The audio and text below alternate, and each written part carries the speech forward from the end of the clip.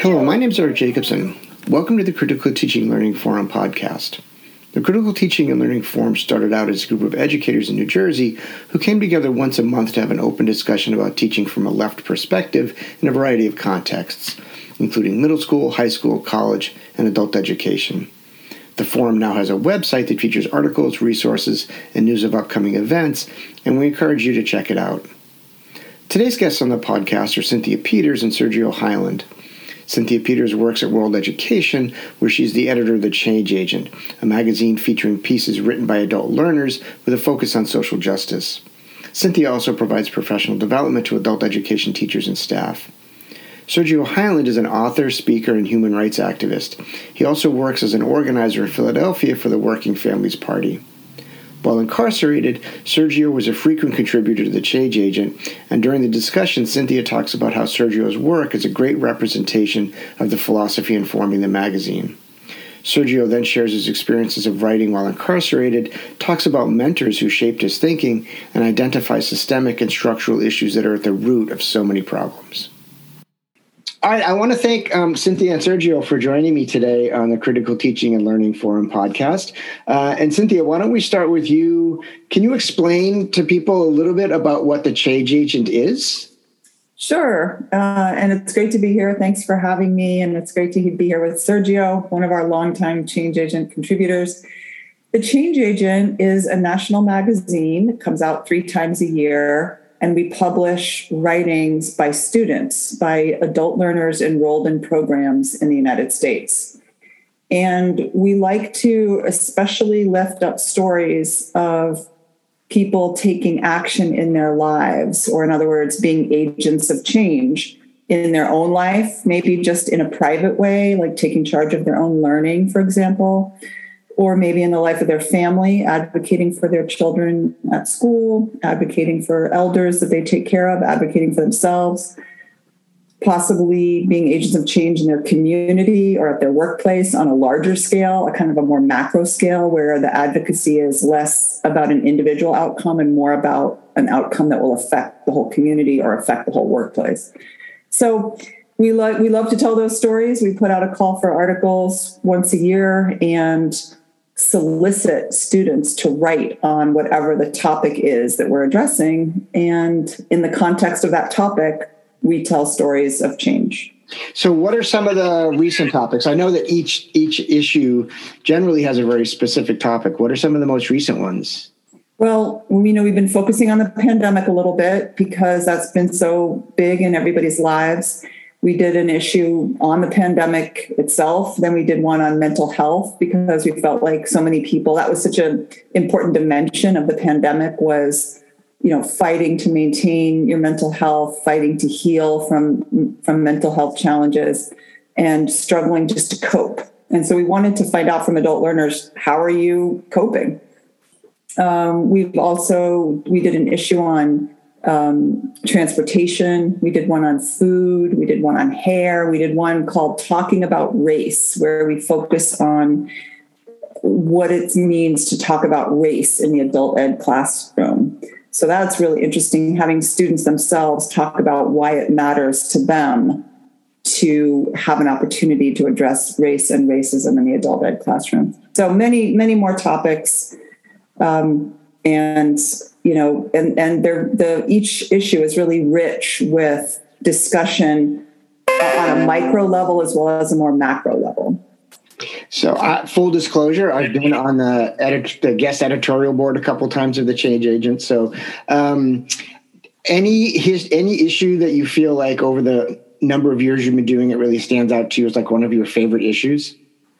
Oh, that's a great question. Honestly, I mentioned the hair issue just now. That turned out to be this really powerful issue because it became this opportunity for especially African-American women to talk about the role of racism and oppression around personal appearance and how much that shapes so much about African-American, especially girls, their childhood, their growing into becoming women, their ability to get jobs, the potential for being discriminated against at home by your own family members, also at school and then at work. And so that turned out to be very powerful and very political, even though people laughed at me a little bit when I said, oh, we're doing an issue on hair. They thought, wow, Cynthia usually takes on these big political topics, but it turns out hair is very political. Oh, and definitely. Also, honestly, our pandemic issue was really powerful and really moving in this way that I really appreciate adult learners can capture this so well. I feel like they capture, the horror of things that are rolling out in front of us and that we have to deal with every day. And they can many times capture just a joyous dimension of something. And the pandemic issue did that over and over and over again. They captured sort of how the pandemic felt like a war. But then at the same time, I'm spending more time with my children and I love it. Or I had to learn how to give my husband a haircut and we laughed so hard during that process, or, just the little things and the little connections that brought joy. Yeah, I just had a conversation in a previous podcast with some writers from the We Learn Women's Perspectives writing magazine, and they had a very similar experience, right, with the second pandemic issue. Right, the first pandemic issue was, oh my God, what's going on? And the second pandemic issue was, we're still here, right, and we're resilient, and we're making a go out of it. So I'm not surprised. I think an important part of the change agent experience as well is not only do adult learners submit the writing, but they're also on the editorial board. Can you talk about that a little bit? Yes, there's plays such an important role on the editorial board. And in fact, Sergio is on the editorial board of our upcoming series of issues, which is going to be on immigrants and immigration. And so he might want to say more about what his experience was like from his point of view, being on the editorial board. But yes, we have on every editorial board, we have students and teachers from adult ed, and we have sort of stakeholders from the community, if you will, people who are engaged in the issue in one way or another. And they come and join the editorial board and they help shape, with their collective wisdom, what the magazine looks like. And so students sometimes come onto the board a little bit intimidated, oh, I don't know what I'm going to be able to offer. I don't know if my English is going to be good enough. But I find that if you have a group of students, not just if you have one who feels isolated, it might be hard to contribute. But if you have a handful of students that can kind of have solidarity with each other and see, oh, there's other people like me involved in this, then their voice makes a big difference in how we produce the magazines. Sergio, before we talk about you as a writer, do you want to chime in on what your experience was being on the editorial board? So this is my first time being on the editorial board. I didn't know what to expect. I know that every team does their thing differently. And so I was a little nervous I felt like I had a lot of expectations and others had expectations of me as well. So I didn't want to show up as this guy that everybody was hearing about, but then disappoint. So it was kind of it was a bit intimidating. And then I got on the board and, I met everybody and we spoke, we made small talk, and then we broke off into the groups. And I just told myself, calm down, just play this out like you play everything else out. And that's what I did. I waited and I listened and I found an opportunity to contribute a thought to the process. And I felt like my contribution was good enough. So that made me comfortable. It made me feel a part of team. And it also made me realize how much goes into making an issue. Mm-hmm. I edited the newsletter when I was incarcerated. I was at SCI Chester for a number of years. And I edited the newsletter there. And one thing about being in prison is if you want to do these so-called extracurricular activities, you're not going to get a lot of support. So you have to get the most out of yourself and whoever you are allowed to bring with you. And there was only one other person on my team. So it was just us two. So coming to the change agent editorial board and seeing that it was multiple people with different backgrounds and everybody worked together to get one issue done, I just have to tip my hat to everybody over there. How often did the newsletter come out when you were incarcerated that you worked on? Ours came out once per month. Okay. And it was on the verge of being shut down because the prisoner who handled it before, he was very old. He had over 50 years of incarceration straight. And so he wanted to move on to something. And then I just happened to arrive at that prison, and he was familiar with some of my stuff, my writing before, and he offered me the spot. It was when we got it was about a 12-page newsletter. But me and my co-editor, who they allowed me to hire, we put a lot of energy into it and turned it into between 40 to 50 page newsletter every month. Well, each month. Wow. Yes. And so much that they gave us our own budget just for paper and ink and all of that. It only lasted temporarily because on the inside, when they feel like you're getting too much power or influence, they tend to cut your legs a little bit. So it was just distributed within the prison you were in? Right. And within the prison I was in, we had plans to extend it beyond just the prison that I was at. I was at SCI Chester. We had plans on taking it to every Pennsylvania state facility. But again, when you do these things without talking to the so-called right people first, they get offended. And it's not about what makes sense for the people. It's about what makes sense for people's egos. So we were cut short on that as well. Right. And there's lots of regulations about what can be sent out of prison, right? In terms of communication from within prison to out of prison as well.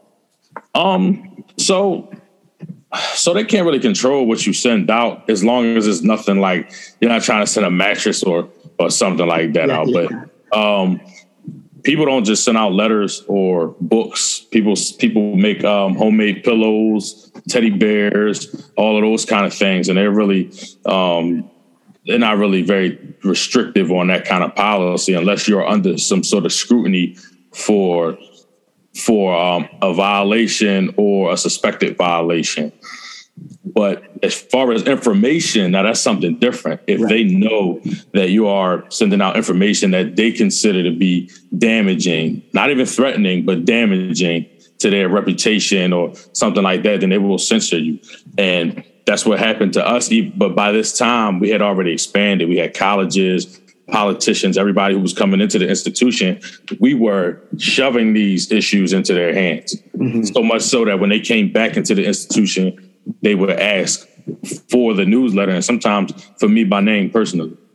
Did the newsletter have a name? Yeah, so when we got it, it was called The Lowdown.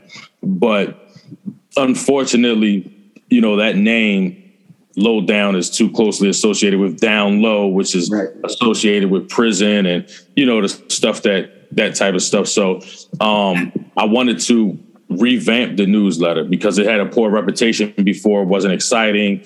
Out of 12 pages, 8 of them were advertisements for prison programs. Like yoga and violence prevention and things like that. And so I said, okay, well, if we're going to have 8 pages of advertisements, then we're going to have 30 pages of content. And so we revamped it by giving it a new name and started to call it The Ledger. Mm-hmm. So it was SCI Chester's The Ledger. And it took off, and we had people involved who never thought that they would be writing articles ever in their life. So that's interesting. So somebody who never thought they were going to be writing an article in their life, how did you reach out to them? How did you give them the confidence that they could submit something to the newsletter? So I learned from one of my mentors who was passed away recently that people just want to be respected. They want to feel valued. They want people to recognize that they have worth. And being in prison for so long, and especially going there when I was very young, I learned how to identify leaders. I learned how to notice who was well respected, who was intelligent. I would talk to people and get a pretty good feel on their political ideologies and, just their perspectives on life. And for those who I thought fit what we were trying to do with the Ledger. If I thought that they didn't have to be in lockstep with us, but if they were aligned enough for us to use them in a newsletter, I would approach them, or my partner would, and I would just, I would validate them right away and acknowledge that, they are a leader and their voice needs to be heard. But there's a way for it to be heard through a different medium. Mm-hmm. And I would ask them, hey, you ever consider writing an article? And they would say, nah, what would I write about? And I say, well, we just had a whole conversation right here, about how this type of food isn't good for you. And you had 5 people listening to you, but they could be over there playing basketball. You're very popular. If somebody saw you write, they would want to write as well. Plus, I can get you in there more. And even to encourage people even more, we put a proposal in and I got this from Cynthia, we put a proposal in to provide a stipend for 2 articles per issue. One was for $15, one was for $10. But in prison, $15 goes a long way. So we had a bunch of people vying for those stipends. And this is how we got interest in the newsletter. So you kind of, through the stipends, you built almost like a staff, like a regular staff for the newsletter? So they didn't let me have an official staff. Uh-huh. So me and my partner, Justino Griggs, who was a very, very intellectual person, he's very intelligent, well-spoken, and experienced. And so, which is why I picked him. He's one of my mentors over the years. But we literally had to make sales pitches to guys on the school, on the prison, on the basketball court, or in the weight room, or at the chow hall, and say, listen, you're not going to make any money. But if you do a sports column every month, I can guarantee you access to a computer where you can work on your personal memoirs instead of using a 1980s typewriter. See what I'm saying? Yeah. Or I would say, listen, you are the vice president of the IIO, which is the Inmate Improvement Organization, which is the only sanctioned inmate organization in the prison. It's like a political organization, even though it's very limited power. But they control things that people want, like the hoagie and cheesesteak and donut sales, things like that. And so they're important people on the inside. So I would say, look, we will promote your bid to be reelected. If you, in turn, write a column every month about what the IIO is doing and how people can be involved. And this is how we would get people involved. I would put artwork in there. Mm-hmm. We would have resources for people and their families, like for free books, clothing donations, etc. Those kind of things. And it was really good. And we had a good thing going. There's an interesting parallel between the story you're telling and how the change agent works. A lot of people who write for the change agent don't think of themselves as writers. And then they start to think of them, if the teacher kind of supports them to write, they hear back from an editor who has feedback for them, who maybe wants to know more about something or invites them to sort of pursue something a little bit more deeply. They start to feel like, oh, wow, I'm being treated like a writer, Absolutely. Yeah. And then that makes me feel like a writer. And then that makes you want to get in there and try to write the story. Right. And I hear that from change agent contribute. I might have heard that from you, Sergio, too, actually. Yeah. Change agent did so much for my confidence, because when I met you, I was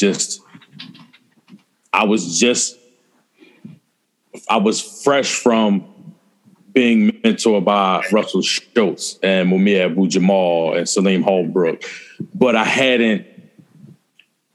what I knew and the things I spoke about were confined along with me within the prison walls.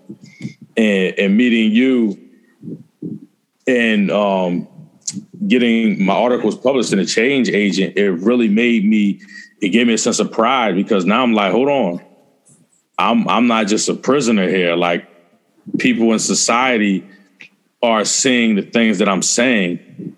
And I know it's not nothing, because here I got paid for it, and nobody's paying for something they don't want. So it gave me, the change agent did, like, I can't explain, I can't quantify like what it did for my confidence. What was the first piece that you had published in the Change Agent? I remember that one. It was "The Job is a Job is a Job," right? That was the name of the article. And it was about work. It was the issue on work that Cynthia referenced earlier, where I basically said, I explained how when I grew up, I did volunteer work with my aunt at her food pantry. And what she would do is, like a true evangelist, right? She would get people in and make sure they listen to her sermon first. And then after the sermon, then she gave out the bags that we handmade the night before. And I like that kind of job because it teaches compassion, understanding, and humility. And I just went in an article, I said that's what a job should be. A job shouldn't feel like work. It should feel like life. It should feel like, I'm doing what I love to do, and I would do extra of it if they asked me, and you got to pay me. I totally remember that article, and I remember seeing that kernel of really profound meaning inside that story. And, a job is a job is a job, right? And your answer is no, it's not. Like, a job should be more than just this thing you have to slog your way through every day. And it should give you meaning. It should deliver, something important to your life. It shouldn't just be the means to a paycheck. And I thought that was so deeply political, really important point to make. And I remember thinking, okay, who is this guy? And what else does he have to say? And little by little, we got amazing articles from you over the years, Sergio, probably 10 or 12 years worth of writing. It's crazy. So Sergio, across 10 or 12 years, I know with writers, sometimes it's like asking parents to pick their favorite child, right? But like, of those 10 or 12 years, are there any of your pieces that really stick out to you as ones that, you keep coming back to and thinking like, yeah, I nailed that one? Yeah, actually, it's funny. So, I wrote an article called "Fund the Schoolhouse, Not the Jailhouse." It was about stopping the school to prison pipeline, and in there, I made the link between back in, I think, 2014, Philadelphia ended up closing down over 36 public schools because they claimed they didn't have the funding. They needed about $390 million to fund it. And the question was, why doesn't the city have $390 million? Or why won't the state give $390 million to fund public schools? What most people weren't talking about, though, is that $390 million was rounded off to $400 million, was used to start construction of a new state prison, state of the art, 5,000 beds, the most advanced facility on the East Coast. And so I just explained how you shut the schools down to build a prison.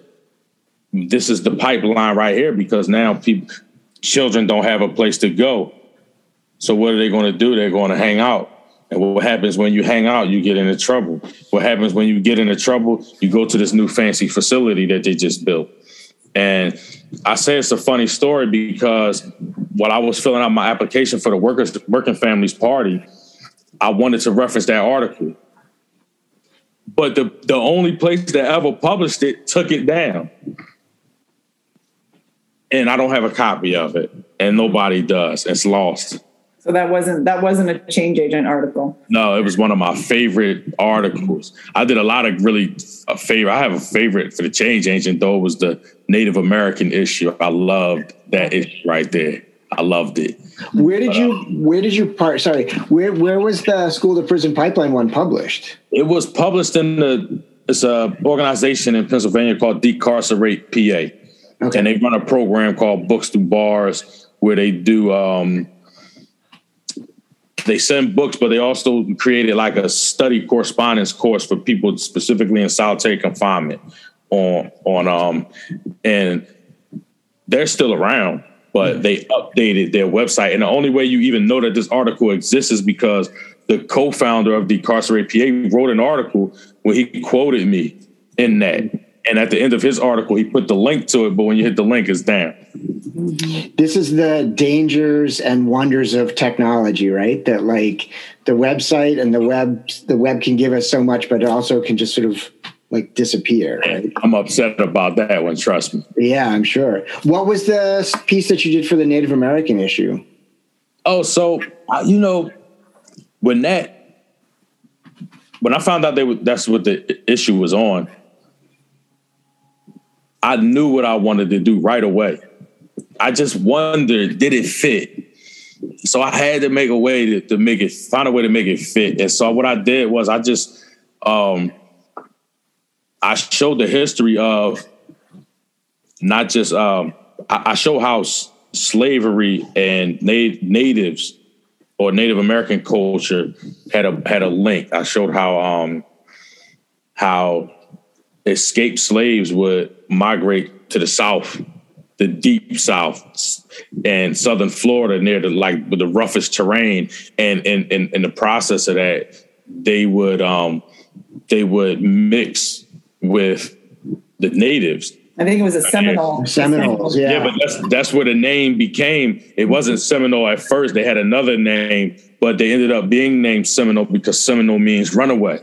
And so those escaped slaves would go down, mix with them, and some of the natives who were free and had certain types of rights would claim that this African was one of their slaves in order to not be recaptured.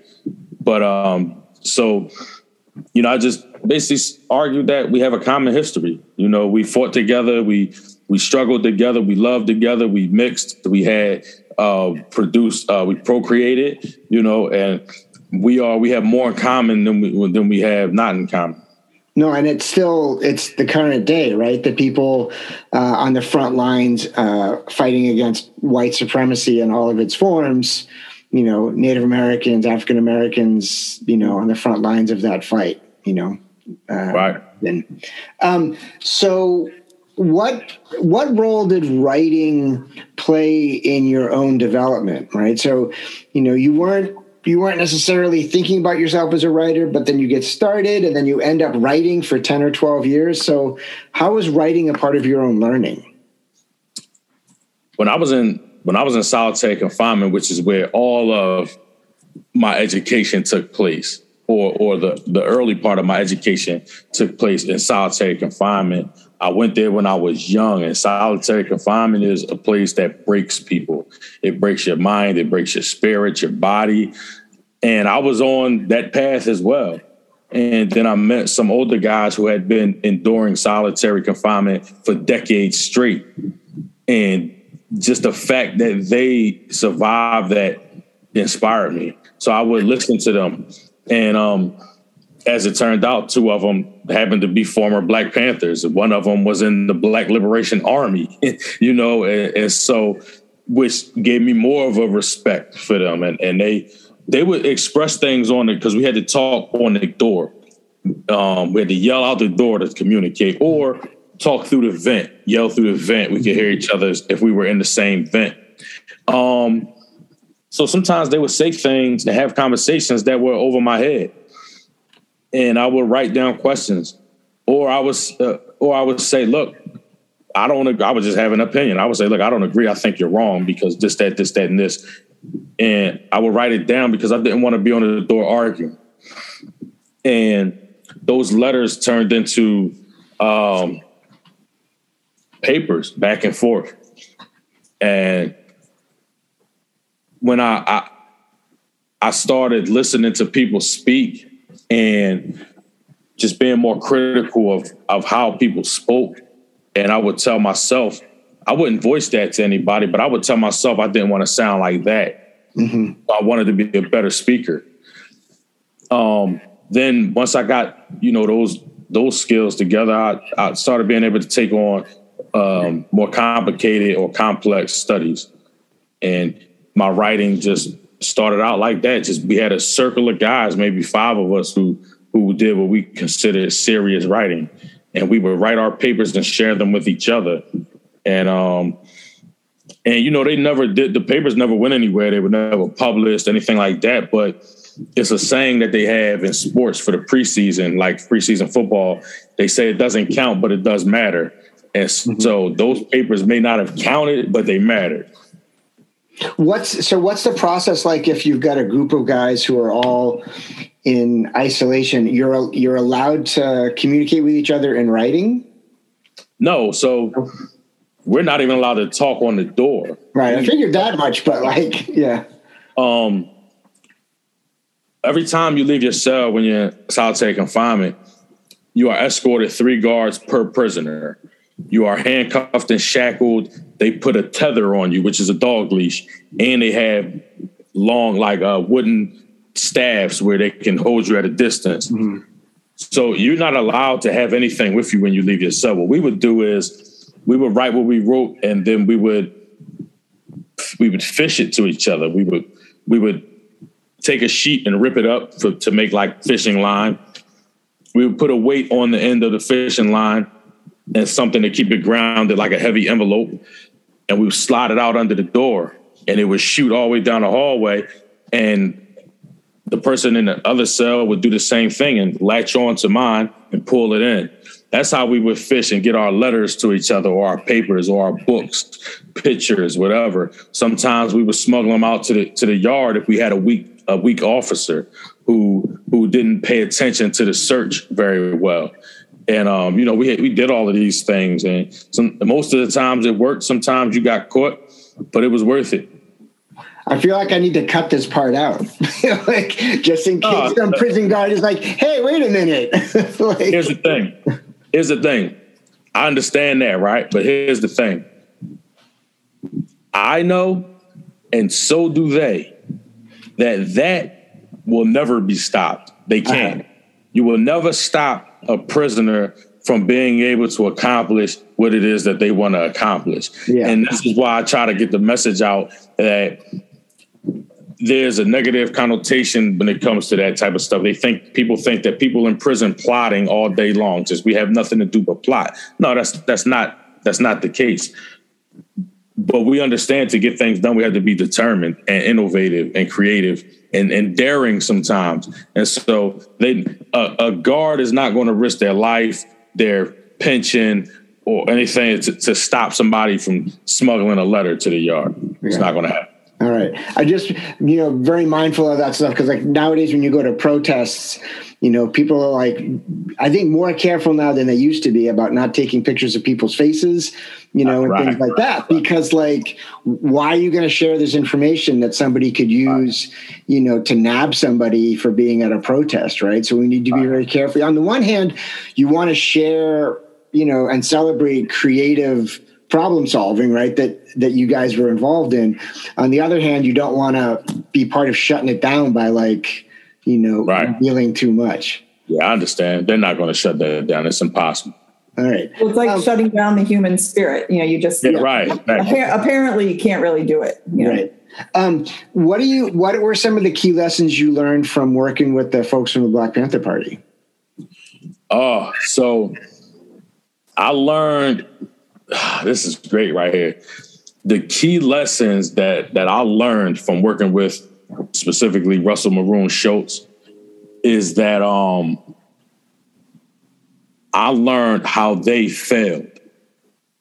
I learned to disavow the belief system that they had, which eventually led to their destruction. And what I mean by that is the sexism that we claim we're against, but we indulge in every day. The patriarchal beliefs that we claim that we're against, but are such a part of our life. The want for fame or attention, and just the lack of discipline, and then and the necessity of security being more security minded.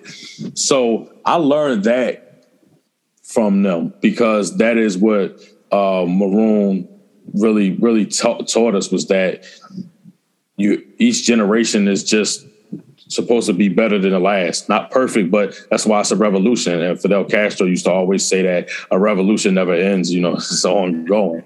It's that's basically what we learned from them. We learned those things.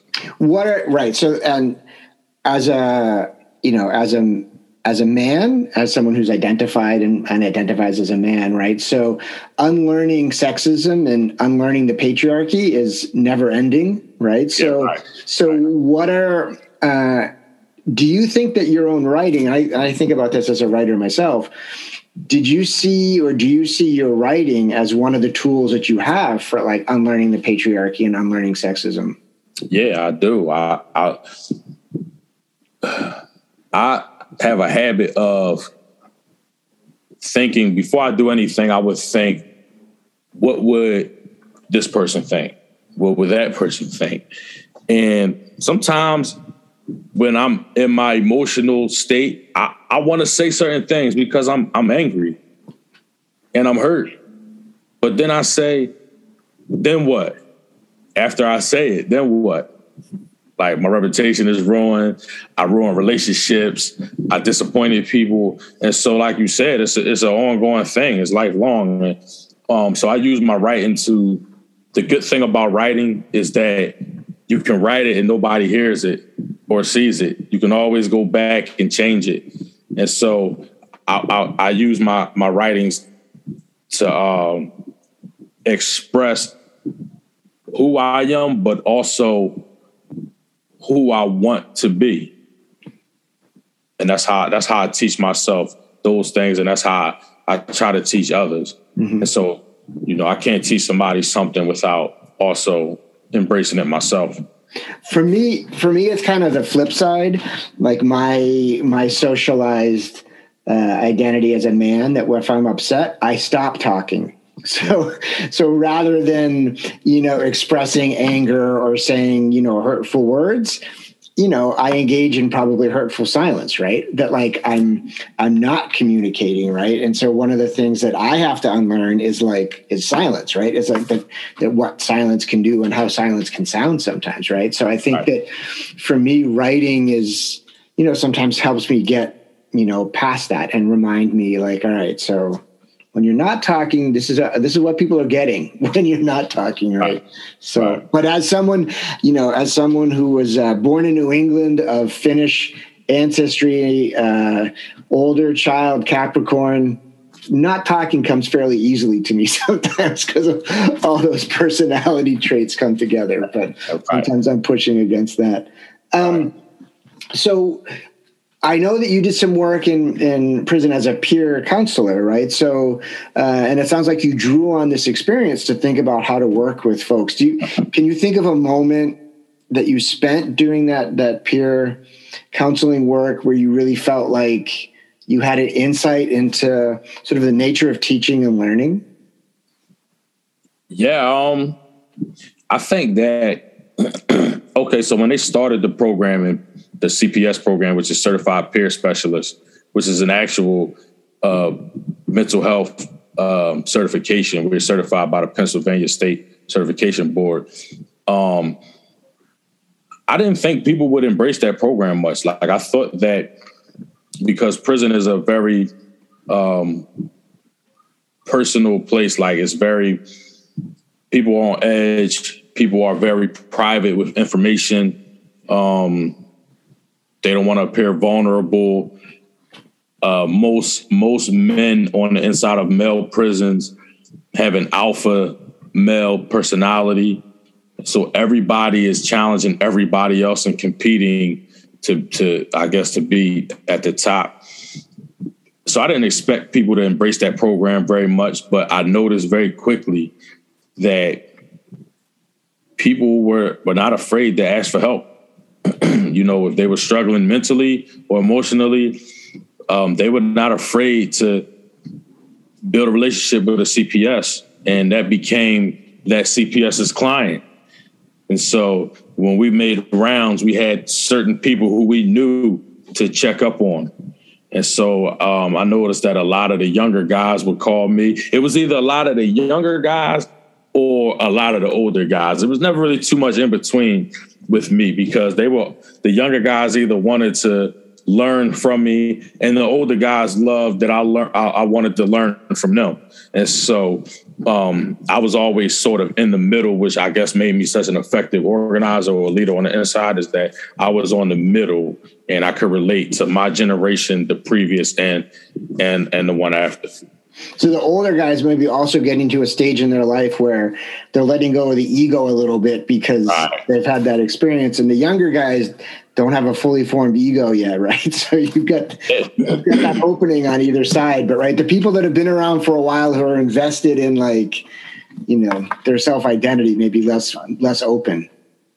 Yeah, I mean, so I have a technique that I use. Whether it's talking to other prisoners, whether it's talking to the public, or whether it's talking to the administration or legislators, or especially when I'm in those college groups. So the technique I use is this.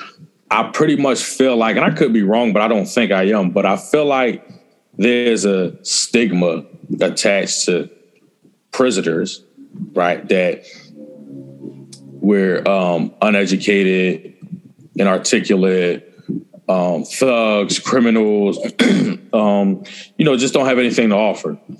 That stigma is also attached to the Black and brown communities as well. So it's sort of like the double whammy when we meet people. And because, of the colonized mentality, unfortunately, is that we think that of each other as well. And so my technique is, I let them think that about me, and then I ease in, and then I just blow up those stereotypes. And people learn quickly that I can have a conversation with anybody in any position on any topic about any era or anything else. And I don't say that arrogantly. I say that because that's what I pride myself on being, that right there, because that is how you're going to get people to respect you and listen to you. And that's what I use when the younger guys hear me speak, when they see the things that I'm doing, they are impressed. That's when I slide up on them and I say, listen, I'm not saying that you can't go smoke that weed that you are about to smoke. You can do whatever you want. However, I want you to also be careful. And when you come down from that, we got something up here that you can be involved in. And we like your presence up there. We think that you will be welcome up there. And that's how we get things done like that. Yeah, I think it's interesting that you were pointing out that, one of the things that you learned was that people aren't afraid to ask for help, in that setting. And I don't know that that's true in the kindergarten to 12th grade or the college experience. I think there's a lot of students in K-12 and in college who are afraid to ask for help, right? And so then I think we need to ask why those situations, why those institutions create a fear on the part of people wanting to, be willing to ask for help, right? It's not on them that they don't want to ask for help if they're afraid. Someone's made them afraid, right? So what is it about, kindergarten through 12th grade or being in college that's made you as a student, as an adult, as a learner, afraid to ask for help, right? And so that's, I think that's a systemic problem that people, might be afraid to ask for help in these places. Right, that's what I was about to say. I think it's more than a fault of the K through 12. I think it's a societal thing. I think it's a cultural thing. People are afraid to be wrong. They think that being wrong or not knowing is a sign of weakness. And so they would rather not ask than to admit that they're wrong or don't know for fear of being belittled.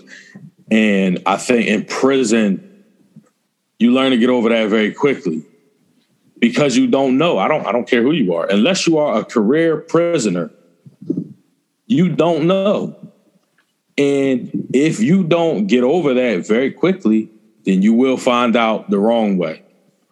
And so the smart people who enter prison, they realize that, hey, if I don't know something, I better ask, because I could pay for it. Society is different, to not know is to be run. That's why, I consider myself to be a lifelong student. I will ask you 1,000 questions. I just pray that you don't get tired of me, but that's just how I am. One of the things that we were talking about before we started the recording was the nature of podcasts, the nature of interviews, and how they're often edited to get rid of the pauses and the silences, and how that's actually modeling, a way of communication that's not realistic, right? And that pauses are actually moments when people are thinking or reflecting or looking for insight, right? And so, yeah, like we have to be okay with not knowing. We have to be okay with asking questions, right? And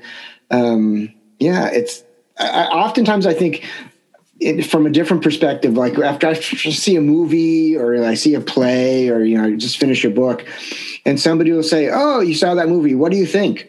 And I'm like, "I don't know. I just saw it like 5 minutes ago." Like ask me tomorrow, ask me next week, and then I'll tell you what I think about it, right? But like it just ended 5 minutes ago. It's going to take me a while to think about this and to think through this, to give you something that's not just like, right. I don't know, nonsense. What you just said, I compare it to what this white supremacist patriarchal society emphasizes as beauty. And they they objectify a woman, and they say that beauty is this. If it's not this, then it's not beautiful. And if it isn't, the opposite of beautiful is ugly. And so if I don't look like this, then I'm not beautiful. And that's a false expectation. So it's the same like what you said. People need to see these natural conversations take place so they can say, hey, look, that's how it really is. That's how I am. So I'm developing properly. When they see you edit it up, they think that that's normal, and they try to chase that, and it's not realistic. And they can really hurt themselves or put themselves in a bad spot by thinking that that's the case. So, yeah, I'm with you on that one. Yeah, it's like the communication version of airbrushing models, right? like it becomes this ideal that's not real, right? As opposed to like, this is actually how people talk. This is how people look. This is how people act. So, so what's next for you in terms of writing? I know that you've got a new position, like you got a new job with the Working Families Party. So what's next for you as a writer? So I brought home several pages of a memoir I started in prison, and it wasn't even for any reason. We would get done our duties, and we would have extra time on the computer. And I said, okay, let me write about this experience in solitary confinement, or let me write about when I first came to prison. And before I looked up, I said, hold up, I have 3 sections here. Each is about 10,000 words long. And I might have something, but I also have a bunch of my papers that I wrote for the different college courses that I took, that I would love to put a book together, sort of like memoirs, but they would lead up to these different experiences. And I'll say, well, this is the time where I took the Swarthmore class on punishment, and the final paper was on such and such, and here it is. And I'll put that in there or something. So that's kind of like my vision on that. I really want to put that together. I also wrote a book. I have it right here. It's even on a PDF file. I just had to do some final edits to it. But I wrote a book on the unwritten rules of prison, how to survive on the inside of prison. These are the rules that they don't tell you. And many of them are controversial. Many of them you may not even believe in morally. However, your morals sometimes are going to come into question when you had to survive in the prison. That's just how it is. Mm-hmm. And it's not how it should be, but this is just another reason why prisons shouldn't exist. They put people in situations they shouldn't have to be in. So as part of your work with Working Family Party is towards prison abolition? So we support that. that is definitely one of the things that we support. But that's not it. Our work isn't centered around that. That's just I tell people all the time, and they get mad at me sometimes, especially my comrades doing this type of work on the inside and outside of prison, is that prison abolition is a big deal. But in the big scheme of things, it's a small thing, because prison is just another symptom of what we need to destroy. If we address poverty, if we address education, if we address capitalism, if we address these things, then, by virtue of that, prison there won't be a need for prison, which means there won't be a need for police, which means there won't be a need for criminal court. All of these institutions start to fall if we address the right things. And so some people can't see it like that. And so I've gotten into like some really heated discussions with people over that. Because they when you say that, they think that you're not prioritizing prison abolition. And I say, hey, listen, I just gave prison 22 years of my life, and I'm only 40. I'll be 41 in July. So believe me, abolition is a top priority. Yeah.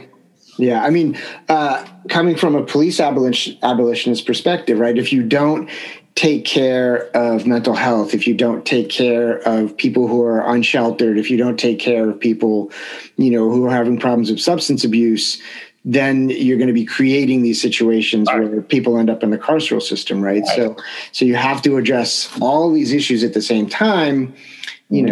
Sometimes you can have the conversation with people and get them to understand that the overarching problem is sort of, white supremacist colonial capitalism. Sometimes they won't go there with you, right? Right.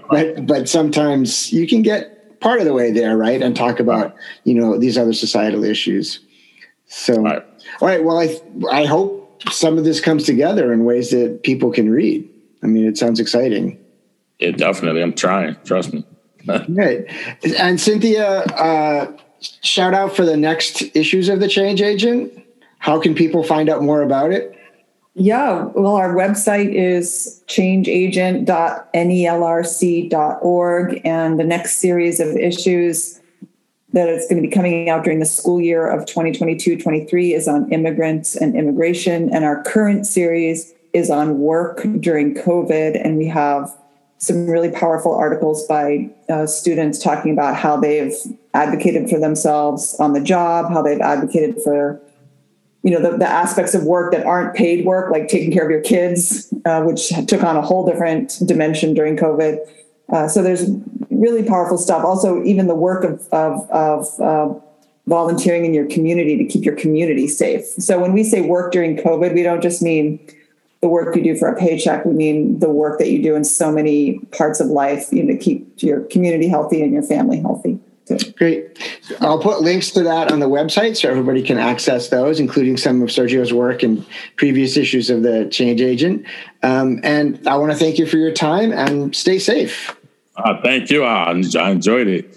So, it's really fun, and I appreciate it, Eric. Thanks. Okay. Thanks so much, Eric, and great to hear you, Sergio.